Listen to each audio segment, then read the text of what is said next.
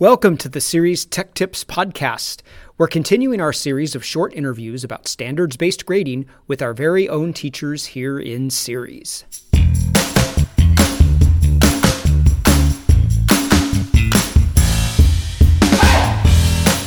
My name is Aly Goulding. I am a biology teacher at Central Valley High School. I've been a teacher here for 8 years now, and so I've taught regular biology, AP biology, and then I also taught physics for a period of time. Great. Well, thanks for joining us today on the EdTech podcast. So I guess the first question I have for you is, can you tell us about your grading system? Can you tell us how you structure your grades this year? What are you doing to support standards-based grading? And maybe a little bit about how you set up your Infinite Campus. Yeah, absolutely. So just wanted to talk about first what my team was doing before this. For the last number of years, even when we were teaching physics, we were using the 4-point grading scale. So we were grading everything out of 4. So everything either had a 0, 1, 2, 3, or 4. So when the district decided to roll out the proficiency scales and they had those same numbered levels, we felt like it was a good transition for us to make and just kind of dive in to trying to use the proficiency scales.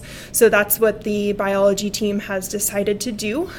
So we are implementing the proficiency scales. The way that we set up our gradebook in Infinite Campus is we're using those proficiency scale categories in Infinite Campus and putting the grades in there based off of whatever proficiency scale we're currently working on. Mm-hmm. We will show the students, we look at it at the beginning of class, in the middle of class, and then also at the end of class to give students kind of a check-in of where we're at on that proficiency scale.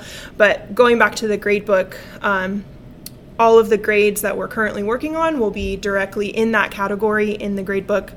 So for example, right now, the proficiency scale that we're working on is ecosystem dynamics. Mm-hmm. So all of their grades go into that particular scale. I also, when I title them, I am putting scores in there based off of the level that I assessed them. So when we start the unit, we're starting with just foundational content, which is that level 2. Level 2, right. Yes. Right. So I let them know that I'm assessing them at the level 2, mm-hmm. and that's the highest score that they can get. So that a 3 or a 4 is not even possible. Yes, when exactly. You're doing foundational exactly. work. Okay. And that's just on the first couple things that we're mm-hmm. working on. It's like, okay, we need to build this foundation so that we're ready for that level 3. Yeah.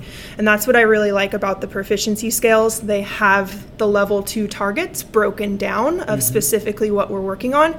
So that's the conversations that I have with my students. Mm-hmm. So then when they see that in the gradebook, they can see it's labeled as a level 2. I also in the comments will say on the Campus? highest, yes, on Infinite Campus, the highest score that you can receive on this is a 2 because you were assessed at a level 2. Perfect. The neat thing that I like about it is once we get into level 3, now we're taking all of that foundational content and then, or that foundational knowledge and kicking it up a notch, putting it all together, mm-hmm. making those larger connections.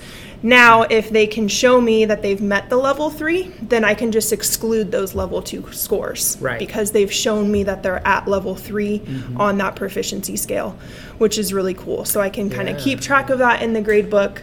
And then the level 3 is really what their grade is based off of.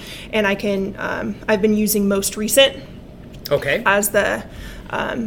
as the method of calculating the grades so far. Mm-hmm. So the most recent thing that they've shown me on this level 3 assessment that we took mm-hmm. is that they got a 3, so they're sitting at an A.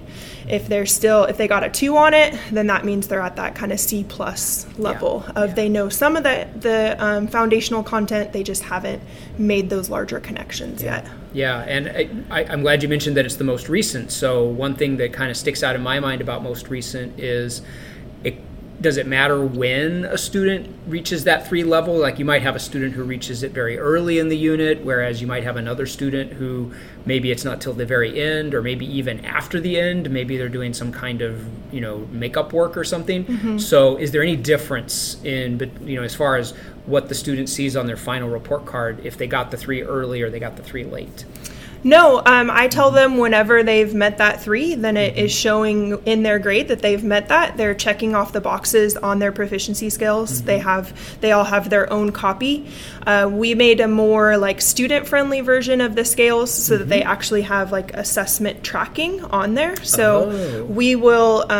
It's just like a table. So they write in the assessment name, the date that we took it, and the score that they got, and then what was the highest score that they could receive on it. So if it was a foundational assessment, they could only get a 2 on it, but then for those higher levels, they could get a 3 or a 4. So they're also tracking their learning. I love it. So you've added to the proficiency scale. You've added a place for them to write their assessment scores. Yeah, I might steal that idea. That's good. I like that. Yeah, what we were just kind of looking at the scales, and really the 4 level it all says the same thing. The 0 and the 1 said the same thing. Right. So where we were going to do most of our work with our students was in the 2 and the 3. Of course. So we just focused on the 2 and the 3 for the student version, and then added that table on there. Great. Sounds good. So it sounds like you and your partners have put a lot of thought into the planning and the execution. I'm just curious, we're a little over a month into the school year now. Have you seen any change in the conversations maybe that you have with students about their learning? Yeah, absolutely. That's been one of my favorite parts so far. That was, I loved the 4-point grading scale because it gave you a similar kind of breakdown of, we're approaching that learning, but it was still all the conversations that I had with my students were about, okay, what do I have to do to get 2 more percents to get to that next grade level? And I was tired of talking about the percentages and being able to get those more points, and it's all about the points. And I haven't had a single student ask me about that. They're asking about passing their level 2 assessments to be prepared for the level 3.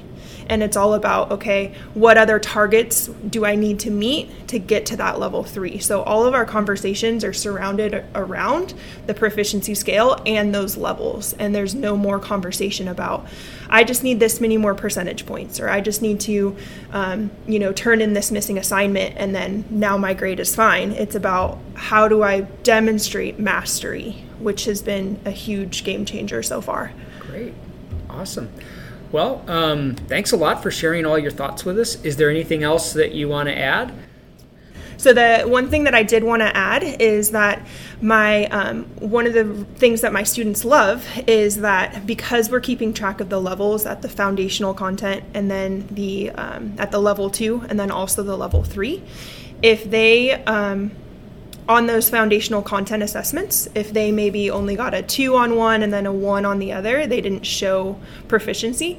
But then on the level 3, they were able to show that they knew that by making those larger connections.